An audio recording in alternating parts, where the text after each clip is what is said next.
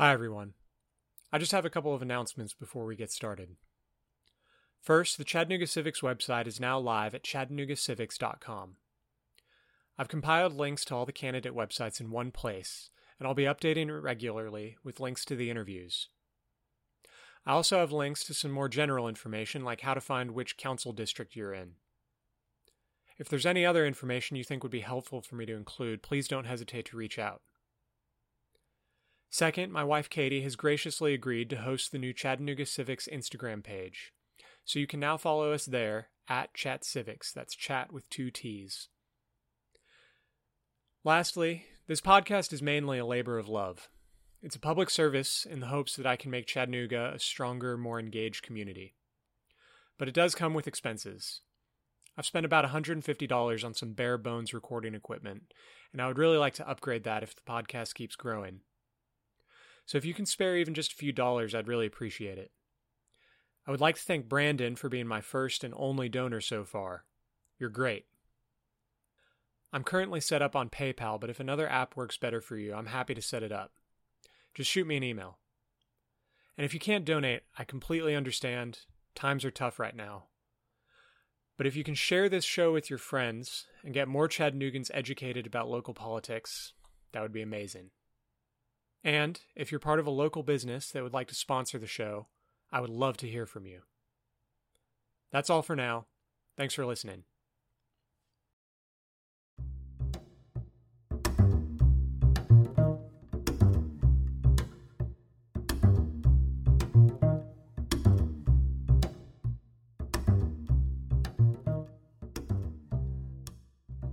This is Chattanooga Civics. I'm Nathan Bird. On March 2nd, the City of Chattanooga will hold elections for City Council and Mayor. I recently sat down with Thomas Lee to discuss his campaign for City Council, District 2.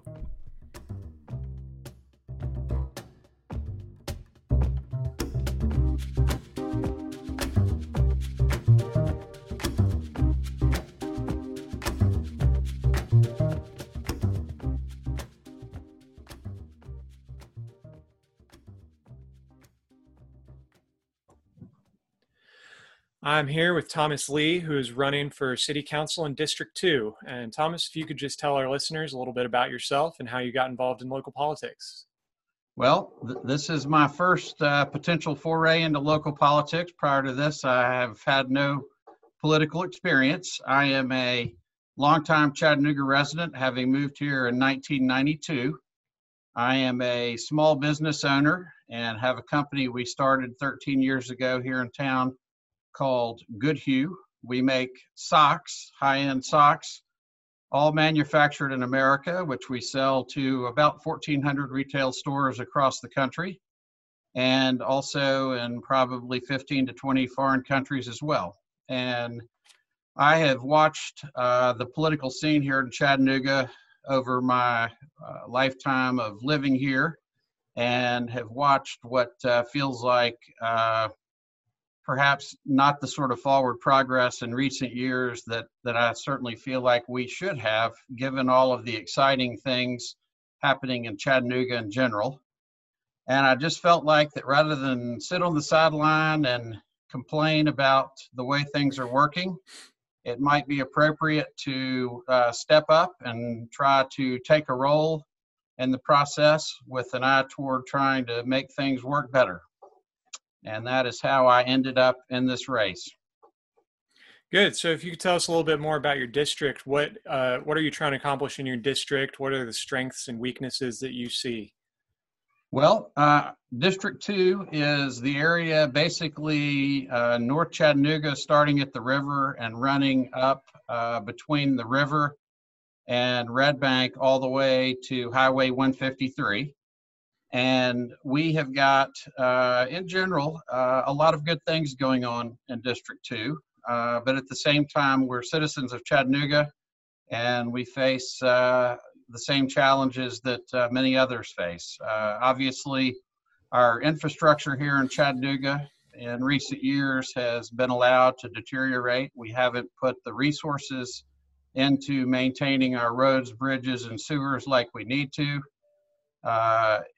The wastewater treatment authority, as I think most people who follow the news are aware of, is grossly underfunded, and we have massive amounts of deferred maintenance that's going to have to be addressed over coming years, which is going to be something that affects everyone. In fact, I was out earlier this week knocking on doors in my district, and the sewer system for certain areas of District 2 is of significant concern because it's undersized and is constantly flooding and dumping material into the streets and yards of citizens, and they have no ability to do anything other than watch it and complain about it.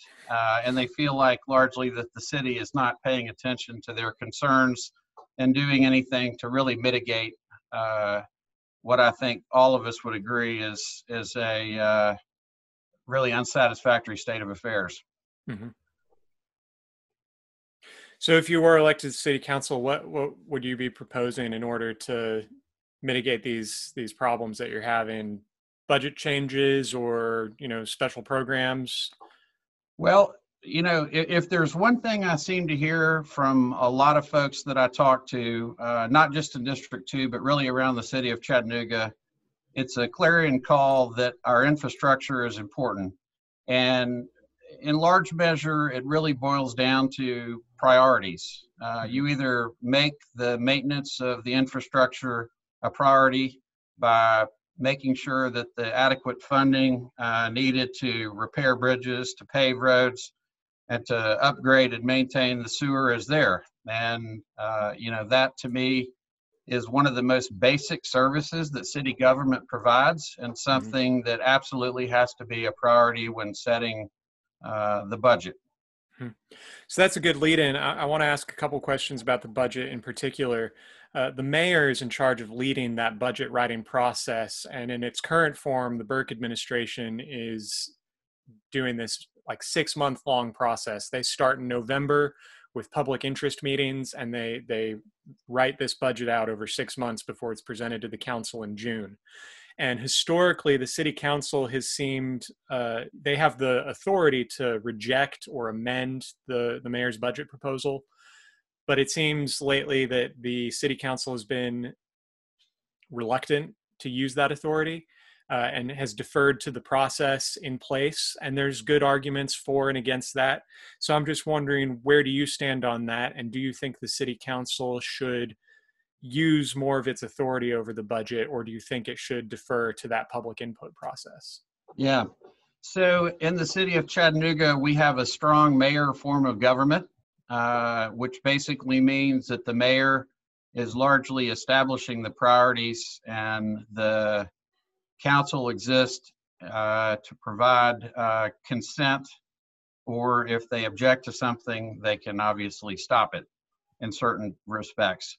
Under the current mayoral administration, the mayor has chosen to largely set the priorities and control the budget process, and has not really, in my opinion, done a fair job of seeking input from the council with regard to what the priorities ought to be, and really asking for help in trying to define where the tax dollars should be spent.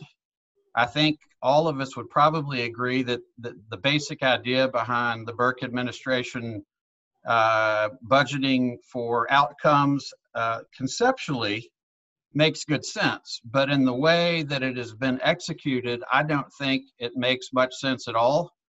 It ends up creating a lot of silos where money ends up getting trapped within departments, and it becomes more, it seems to me, a fight over how those dollars are going to be spent within the departments, rather than it being a more holistic approach to deciding what the city's priorities are and where the money should be spent.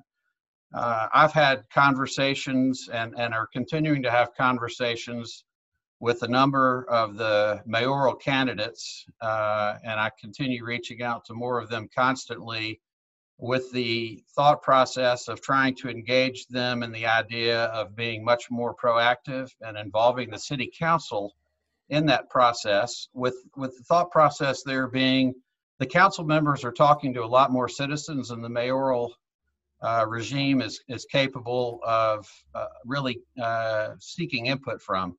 Mhm. And I think, to me, the SMART process would involve a much more robust participation by the city council in deciding what those budget priorities should be and where money needs to be directed. Right. Diving in a little bit to kind of particular issues within the budget, this summer especially, there's been a lot of conversations both nationally and locally about policing. And there are lots of different suggestions about how we improve policing or whether or not it even needs to be improved. And these suggestions are all over the place. It's impossible to make everybody happy here because the suggestions run the gamut from, do we defund the police or do we increase funding to the police so that they can get better training, and everything in between. So I'm wondering, where do you stand on this issue, and how are you going to make sure that all of Chattanoogan citizens feel safe? Yeah. You pointed out, Nathan, that it's an extraordinarily complex topic. And I think a lot of times people try to roll the entire discussion up into one big ball and then try to unpack everything from there. And to me, you're going to ultimately run into all sorts of problems if you approach it from that perspective. Mm-hmm. I think it's a multifaceted discussion, and I think each of the major points really needs to be unpacked and addressed by itself. So I would start with, what is the function of a police department? And I think most people feel like that the primary function of police is to provide order and safety for the population of the city.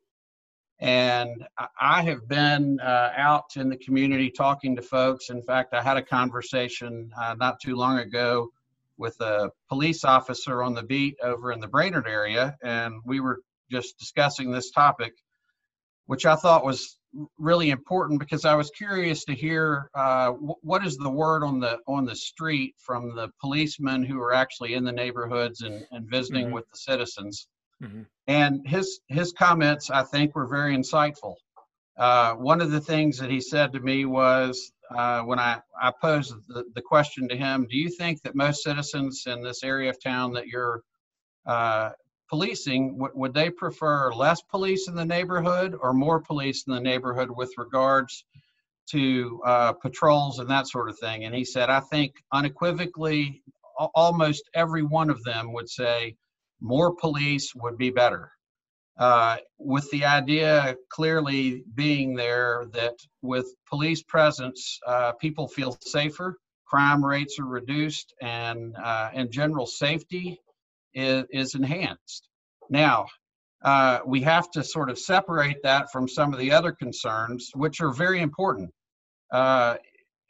There is no question that in places there is misbehavior with some policemen.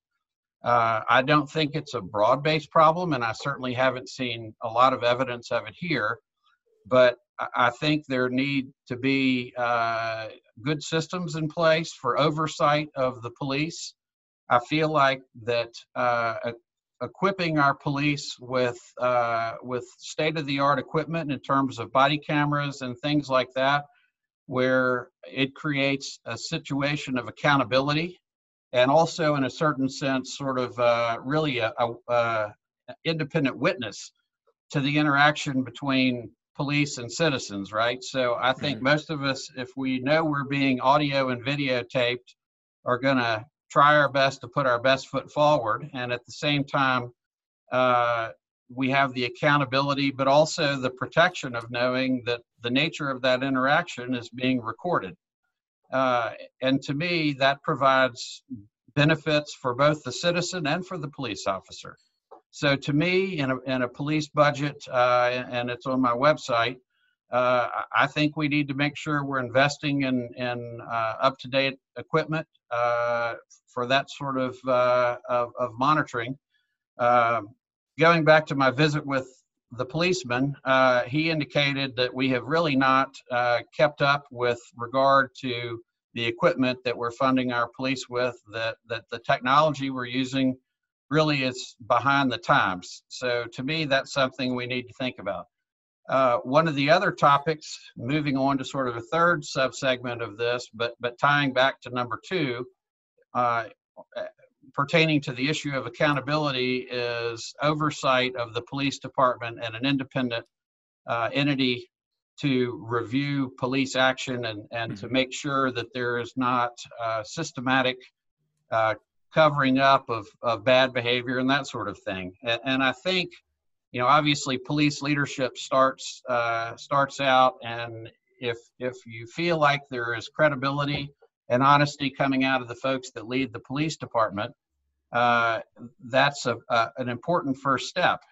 But there are always going to be circumstances where things happen that I think need to be reviewed. We have got a system in place now that has been put in place. Some folks don't think that it has the power or is structured in a manner to achieve the ends the way they perceive it. But I've looked it over. I'm not an expert on it, but I would say, to me, it's a good first step.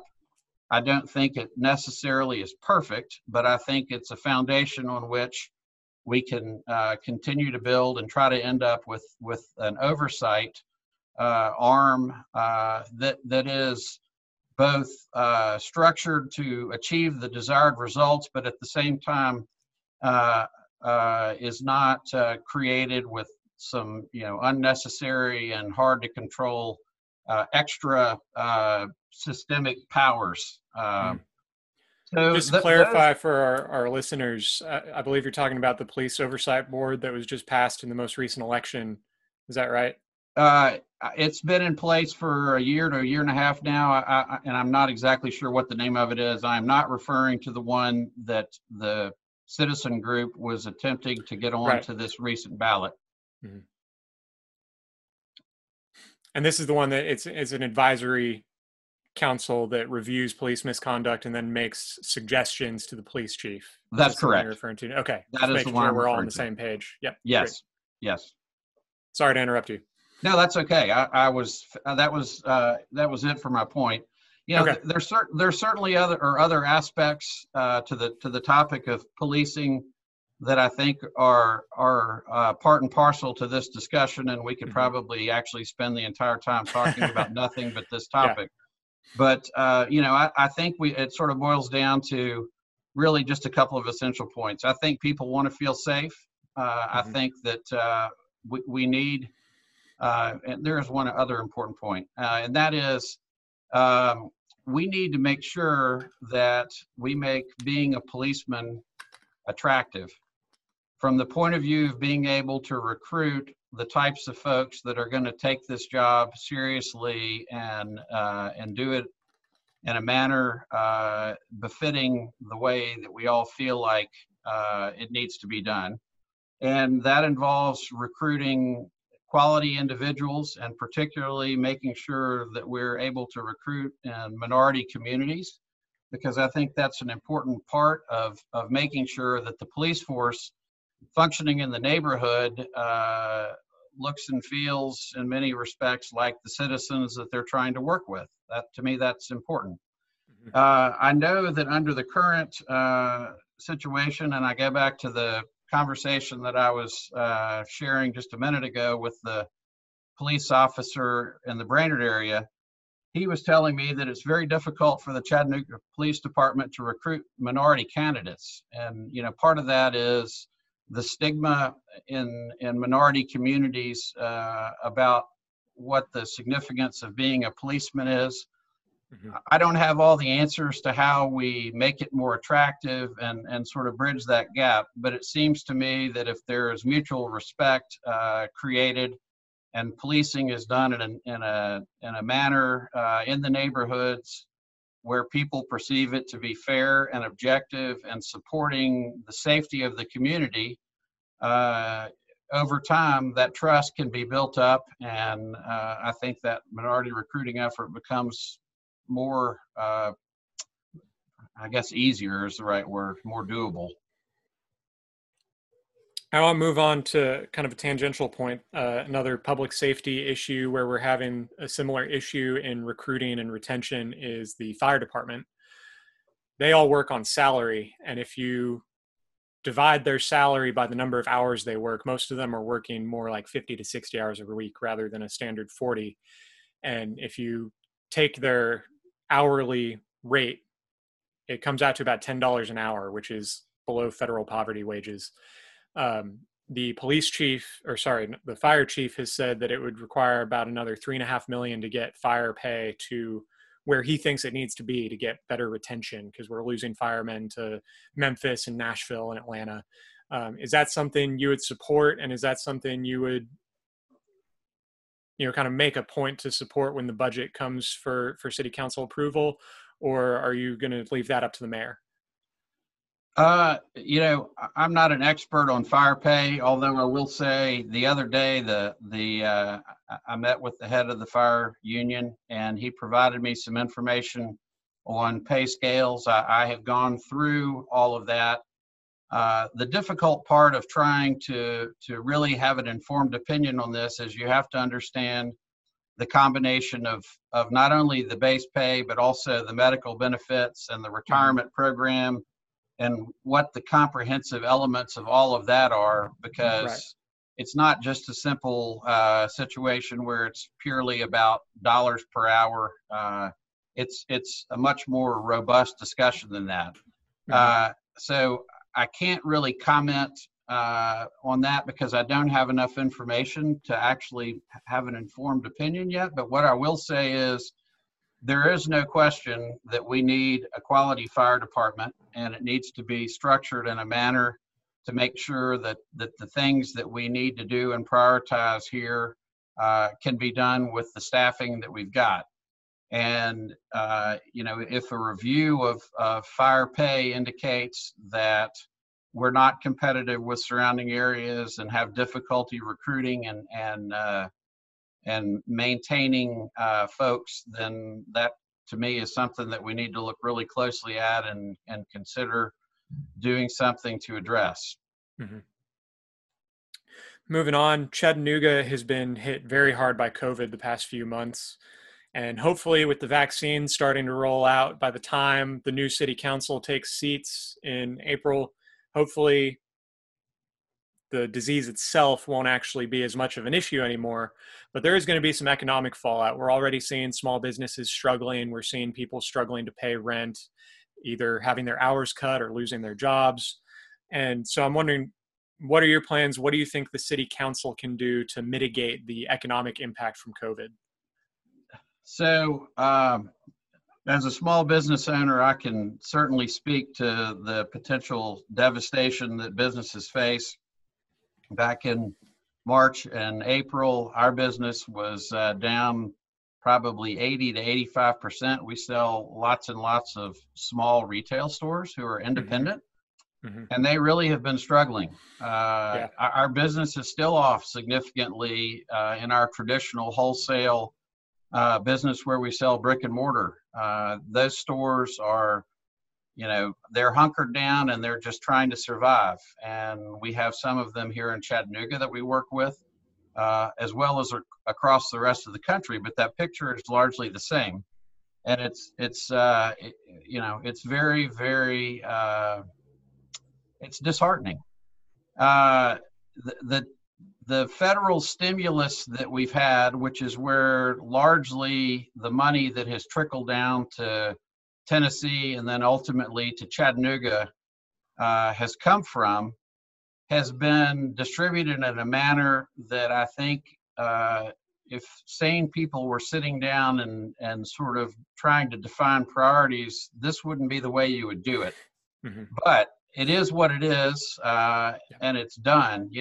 We've had stimulus checks we've sent out to people on the federal level who never lost their jobs and never missed a day. And then we've had others who have been incredibly impacted and have lost their jobs and have been trying to find new jobs, which are scarce. There has been a bit of a recovery. It's not been nearly as robust as we'd hoped, but it's pretty obvious given the continuing challenges with COVID that we've got, that it's going to still be another, in my opinion, 6 months before it really gets much better. So we have not been good stewards of making sure that the people who need it the most are getting most, if not all, of the aid. We've been sprinkling it around all over the place. Chattanooga has received some aid. The couple of $1 million that they received most recently, I was reading in the paper a week or so ago, part of that was used for funding bonuses for city employees, and then the residual smaller amount was doled out to entities around town who were trying to provide support to struggling families. But if you look at the total amount of dollars that represents and think about the magnitude of the need, it doesn't even begin to scratch the surface. Mm-hmm. You've got impact to city, county, and state budgets because sales tax dollars are down and other things. So there has been an impact on money coming in.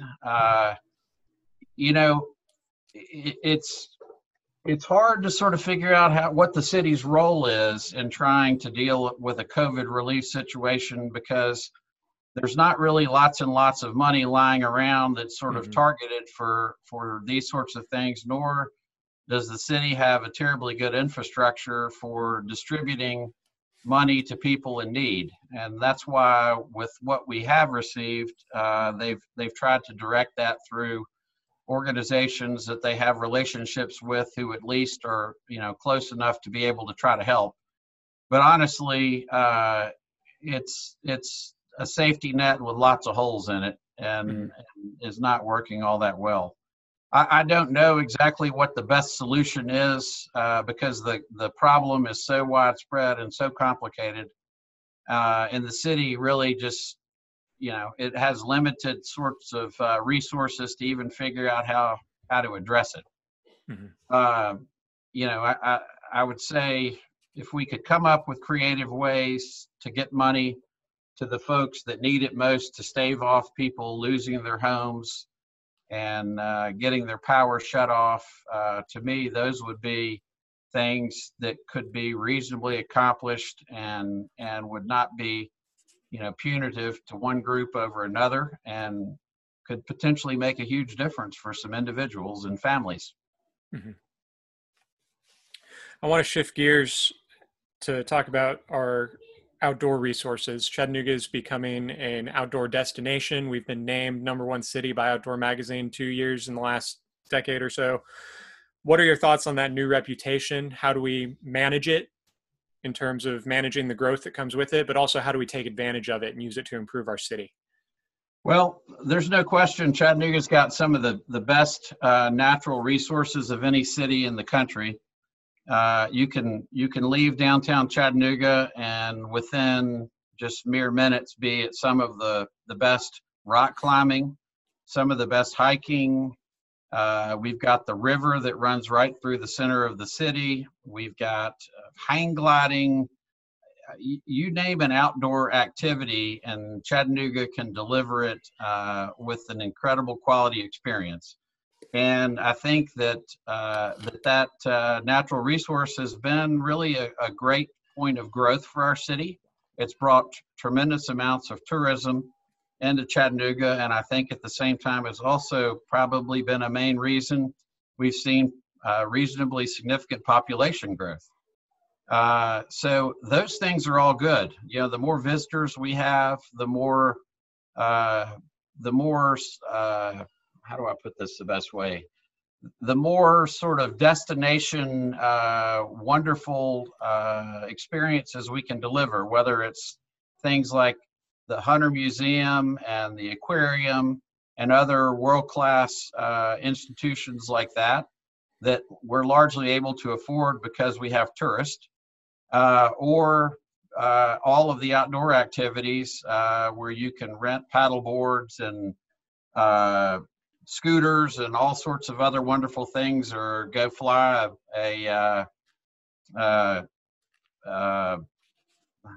kite off of a mountain, so to speak, hang gliding. Those are great things.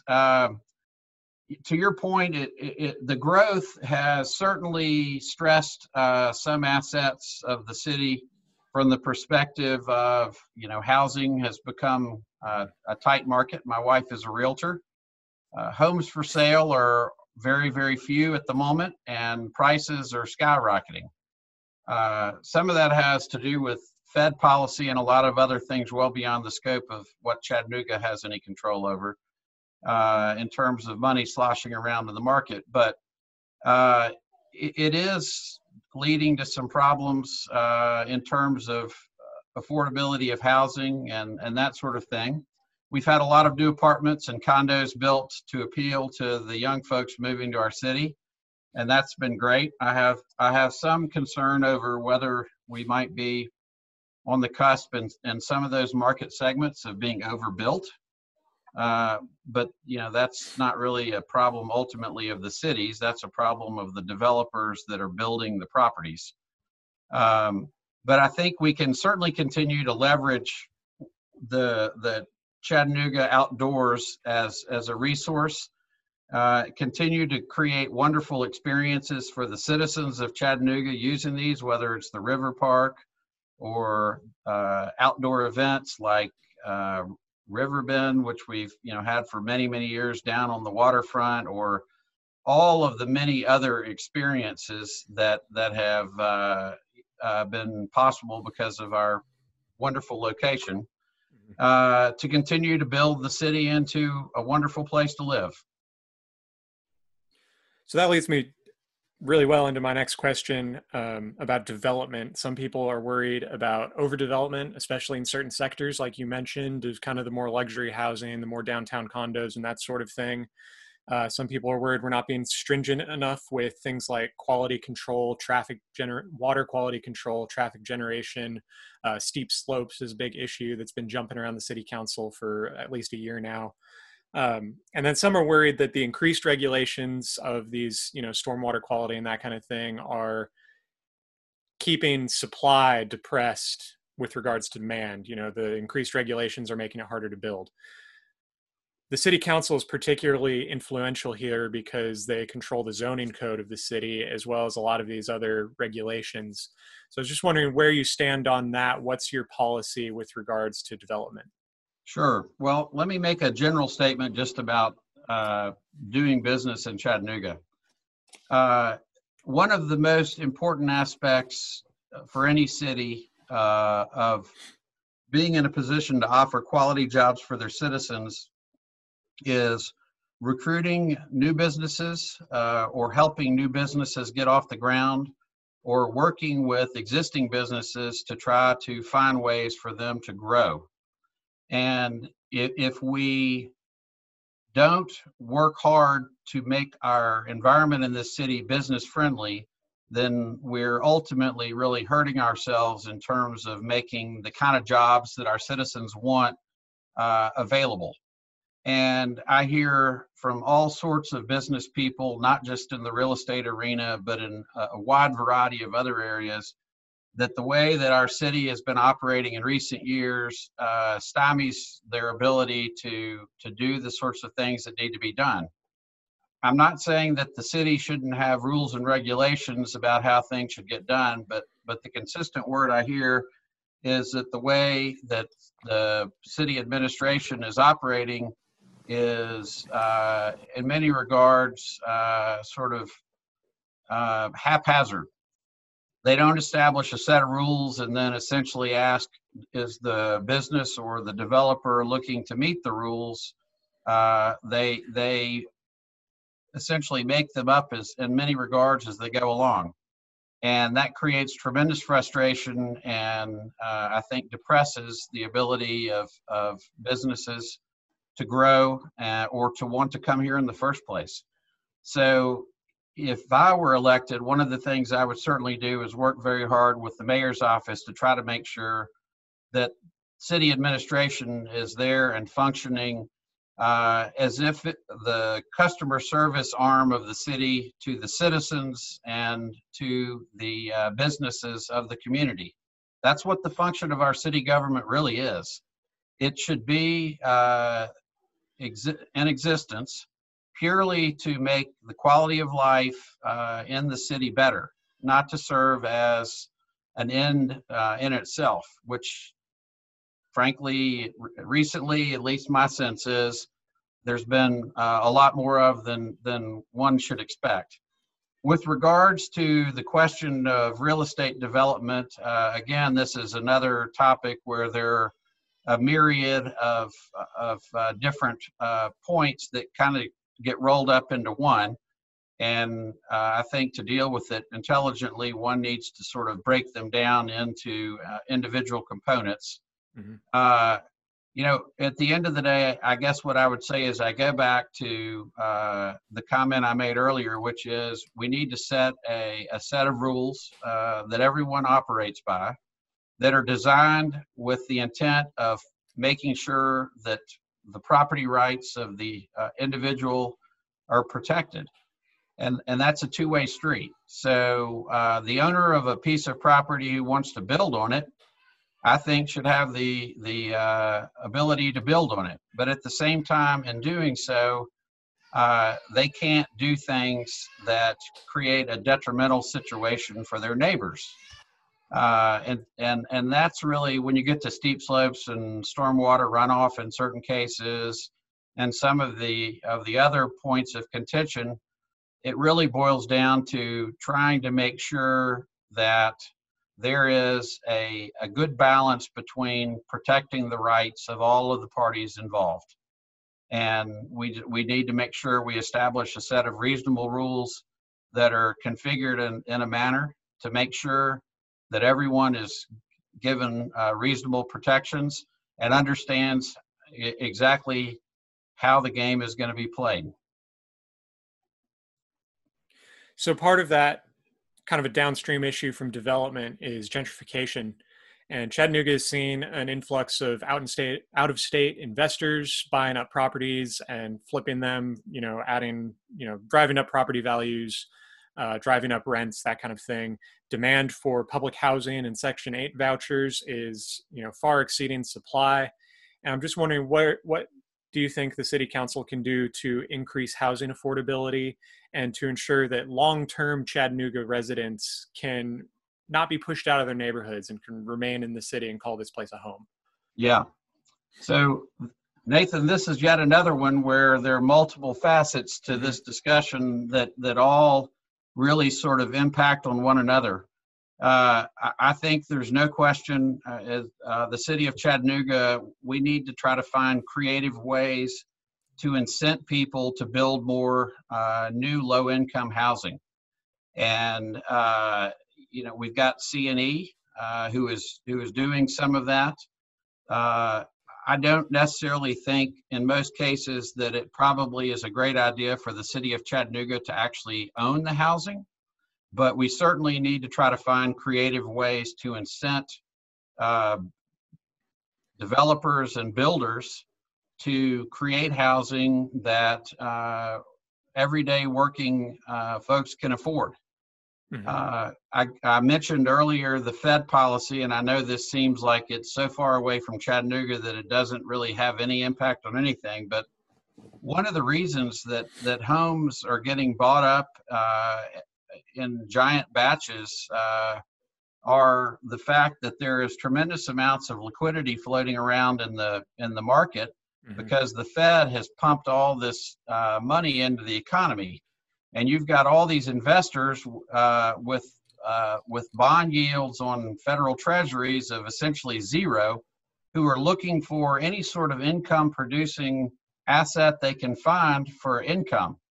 And if you look at pools of houses, even if they're in low-income neighborhoods, if they can be bought at a reasonable price, they create a steady return that is very attractive. Mm-hmm. I don't think that having outside entities buying up big chunks of houses in our neighborhoods is really good for our neighborhoods. My business is located over in East Chattanooga, And I had a meeting about 6 or 8 months ago with the folks at the Glass Street Collective, and they've got a map on the wall over there. I think their stat they gave me was around 40% of the homes in this community over here where my business is located are owned by renters. They're not owned by the occupants. And in a lot of cases, those renters are not even in the city of Chattanooga. Right. So they have no interest whatsoever in maintaining the housing stock in a way that a homeowner would. And you know, not that a renter is not going to take care of a piece of property in terms of mowing the grass and that sort of thing. But when it comes to major repairs like re-roofing the house and painting it when it needs to be painted and the sort of high dollar maintenance items, there are very few renters that are going to sign a lease where they're responsible for that. And so consequently, it leads to deterioration in the quality of housing in the neighborhood and the feeling of neighborhood ownership and the really sort of self-reinforcing aspects of neighborhood that are important. I don't know what we can do to reverse it on the local level, but I do know that on a federal level, there are a lot of things that could be done that are leading to much of this problem. Now, whether we have the courage to do those sorts of things, I don't know. But back to your point, if we can find ways of incenting developers to want to build affordable houses with the understanding that, they may not necessarily look like single family housing or that kind of an arrangement all the time. But at the same time, if they're owned by someone locally where the quality of the construction is decent, where the property maintenance is good, to me, those are very, very positive things for our community and something that I think the city should be trying to figure out. And then once again, move into another issue that in a lot of ways is kind of downstream, further downstream from development and gentrification, is then homelessness. Especially with COVID-19, people losing their jobs, people being evicted, that sort of thing. As these protections that have been instituted for evictions run out, we may see an increase in homelessness. What do you think the city council can do to improve outcomes for homelessness, both for people who are already homeless and for people who are, housing insecure, I think is the term, where, they're right on the edge of maybe being on the street? Yeah. So the housing insecure piece, we talked a little bit about what the city might try and do there in terms of creating some temporary programs to help folks, particularly for the next 6 to 8 months as we work our way out of the COVID crisis. I think there are targeted ways of trying to create some programs where rent assistance and electricity assistance and that sort of things to keep people in their homes could be created, and it wouldn't necessarily have to be super expensive, in my opinion, because the number of people we're talking about here, it's not tens of thousands, but if you're the one that's on the edge, it feels, like the weight of the world is on you. And if we could do something to help those folks with targeted programs, I think that's great. With regards to the broader question of homelessness, I think this is one thing that the current administration has worked pretty hard on, trying to build the right sort of framework of assistance to help folks, whether it's families who are just falling through the net and need to be caught and provided some opportunities to get back on their feet. I am familiar with many of the entities that are participating in the process, whether it's feeding the homeless and clothing them, or providing winter assistance, or counseling services, or intermediate homes and so forth. We've got a lot of entities around town who are pieces of this puzzle. I think as a city, really the magic trick is trying to figure out where to dedicate the resources and what is the oversight you need to put in place to try to make sure that those entities are funded at a level where they can do what they need to do to achieve success, while at the same time, I don't know that the city would be particularly good at directly operating many of these things. We've got private functions that to me are much better equipped. But that doesn't mean that the city doesn't have a role in helping to fund those. I think we need to look at all of those things closely and decide if there are priority places where we might need higher funding, or maybe others that aren't working where we ought to be redirecting those resources to things that are more effective. I want to shift gears and talk a little bit about transportation. And this is another one of those kind of multifaceted issues. Some people are of the opinion that as an outdoor-oriented city, we should be putting more focus on building kind of a multimodal infrastructure for bike lanes, sidewalks, people to walk, bike, ride, where they want to go. There's other people who think that our current bike lanes are kind of a waste of space and that we're spending too much money on them. And then another aspect of this is public transportation, our bus system, and how that's running, and whether or not its service is adequate. So again, a very multifaceted issue. And I'm just wondering, generally speaking, what do you think the city council can do to improve transportation outcomes in the city? Yeah. So I think I would start by saying that if we're being realistic with ourselves, the vast majority of Chattanooga's are getting around in a car. And I don't really see that changing dramatically in the near future. I like the idea of trying to figure out how to move more people into public transportation. But again, if you're looking at it realistically, the cities that are able to provide quality networks cost effectively being very important, of public transportation are cities with significantly higher density than Chattanooga has. And our situation here is made really, in some regards, even more sort of challenging by the fact that if you look at the pockets of Chattanooga citizens who are likely users of public transportation, they're in different pockets around the city.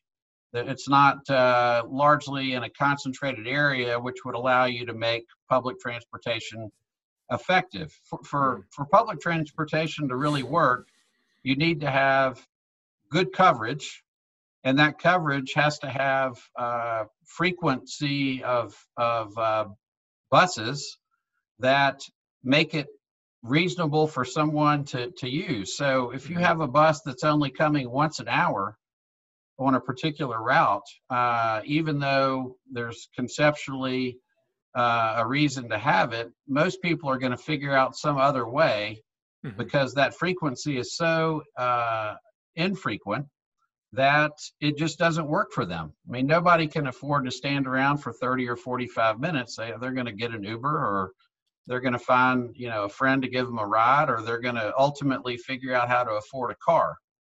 So I love the idea of public transportation, but I think we've got, inherent challenges in the city of Chattanooga to really expand what we're doing and do it cost effectively and get ridership up. I occasionally ride the bus, and the bus goes not too far from my office over here, but for me to ride the bus from North Chattanooga over to my office in East Chattanooga takes about an hour, because I have to get on the bus at the bottom of the hill at my house, and sometimes it doesn't actually show up when it's supposed to, and then ride it all the way downtown and change buses, and then ride all the way back out.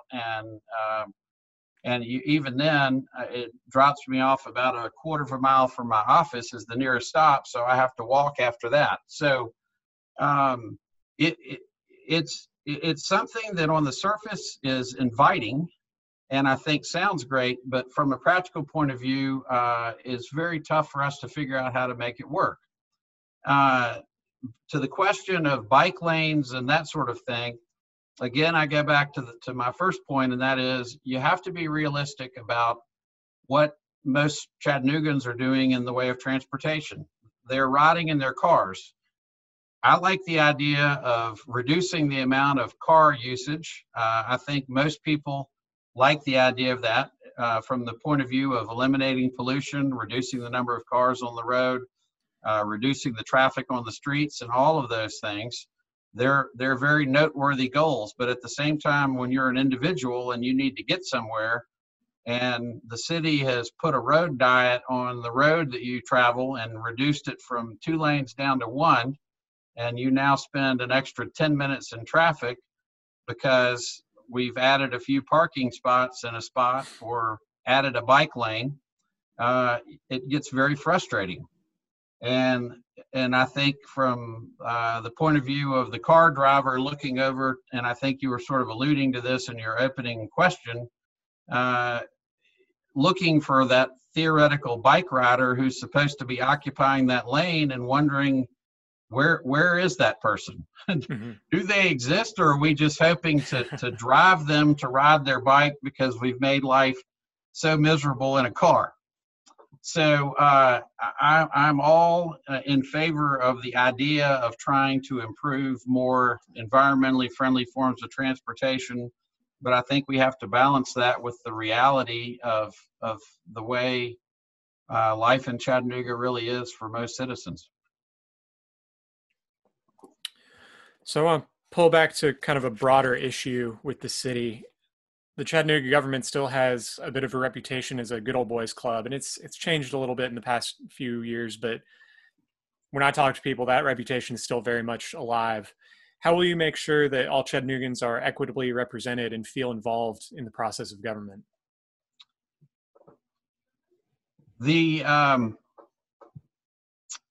One of the toughest challenges I think that our city faces in moving from where we are today to really making the city an even better place to live is trying to figure out how to take the incredibly wonderful things that have happened in places like downtown and the South Side, and to a certain extent near where I live in North Chattanooga, that have had this wonderful renaissance and wonderful improvement in quality of life, and figure out how to bring that dynamism to other neighborhoods.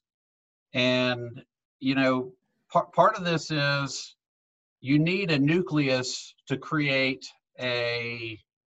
really a critical mass to build off of. And for the city of Chattanooga, that was downtown initially. And all of these other things have really sort of slowly but steadily expanded out from there.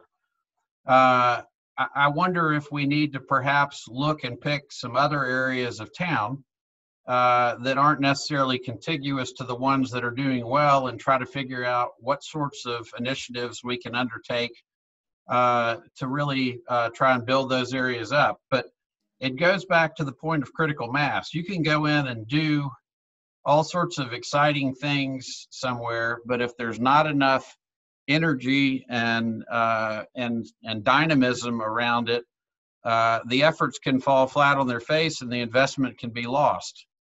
So it's a very difficult process, but I think everyone who really is realistic about the sort of city they want to live in should look at Chattanooga and say, you know what, I like the idea of everyone having this wonderful experience and feeling like they're part of this sort of excitement and dynamism that Chattanooga has been experiencing. And we need to figure out how to bring the neighborhoods that have not been able to participate in that into that discussion. I'm not quite sure what all the initiatives can be. I do know that, in my opinion, one of our greatest challenges facing us, and this is not really something the city council directly has any say on whatsoever, is the question of education.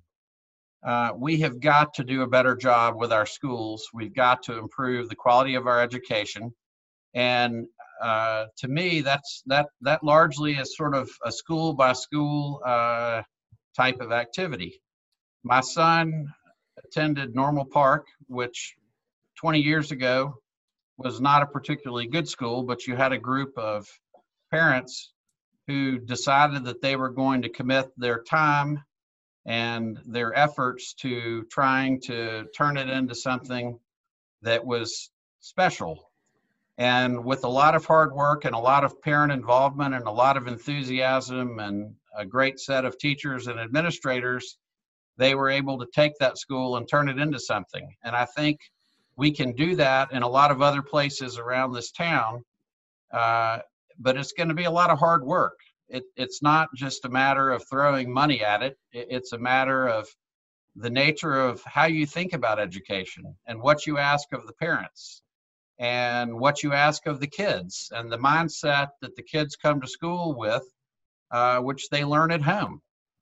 And if we as a community make education something that we all talk about as a priority and are all willing to work hard at and to put the necessary funding behind, that is going to create the workforce that's going to draw the companies, that's going to create the jobs, that's going to help the struggling neighborhoods, that's going to expand the tax base, that's going to make the city a better place to live.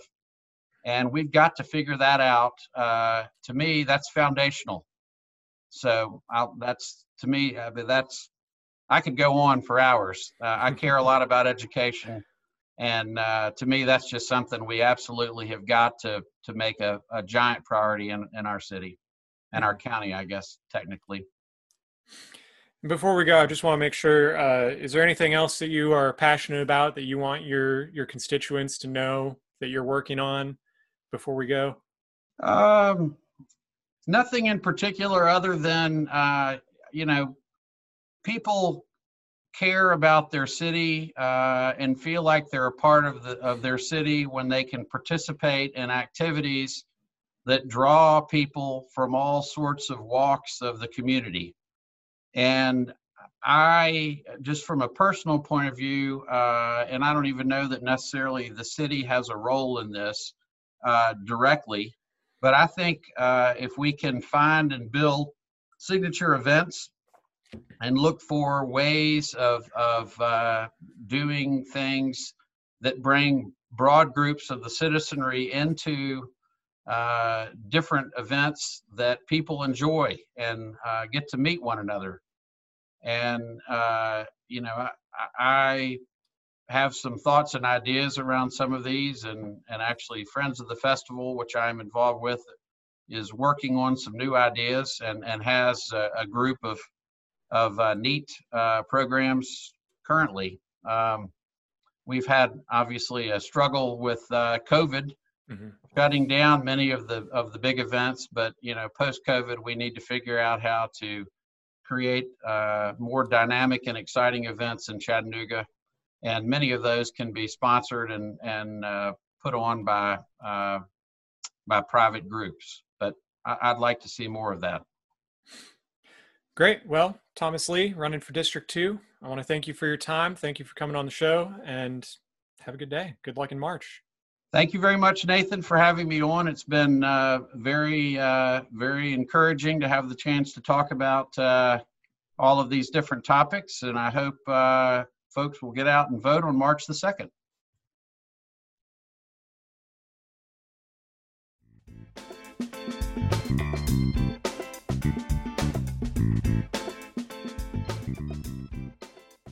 I hope you've enjoyed this episode of Chattanooga Civics.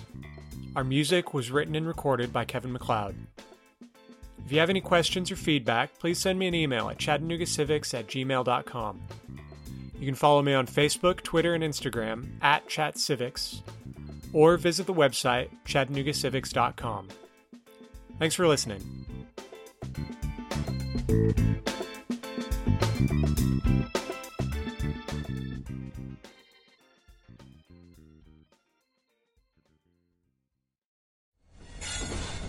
Proud member of the Podnuga Network.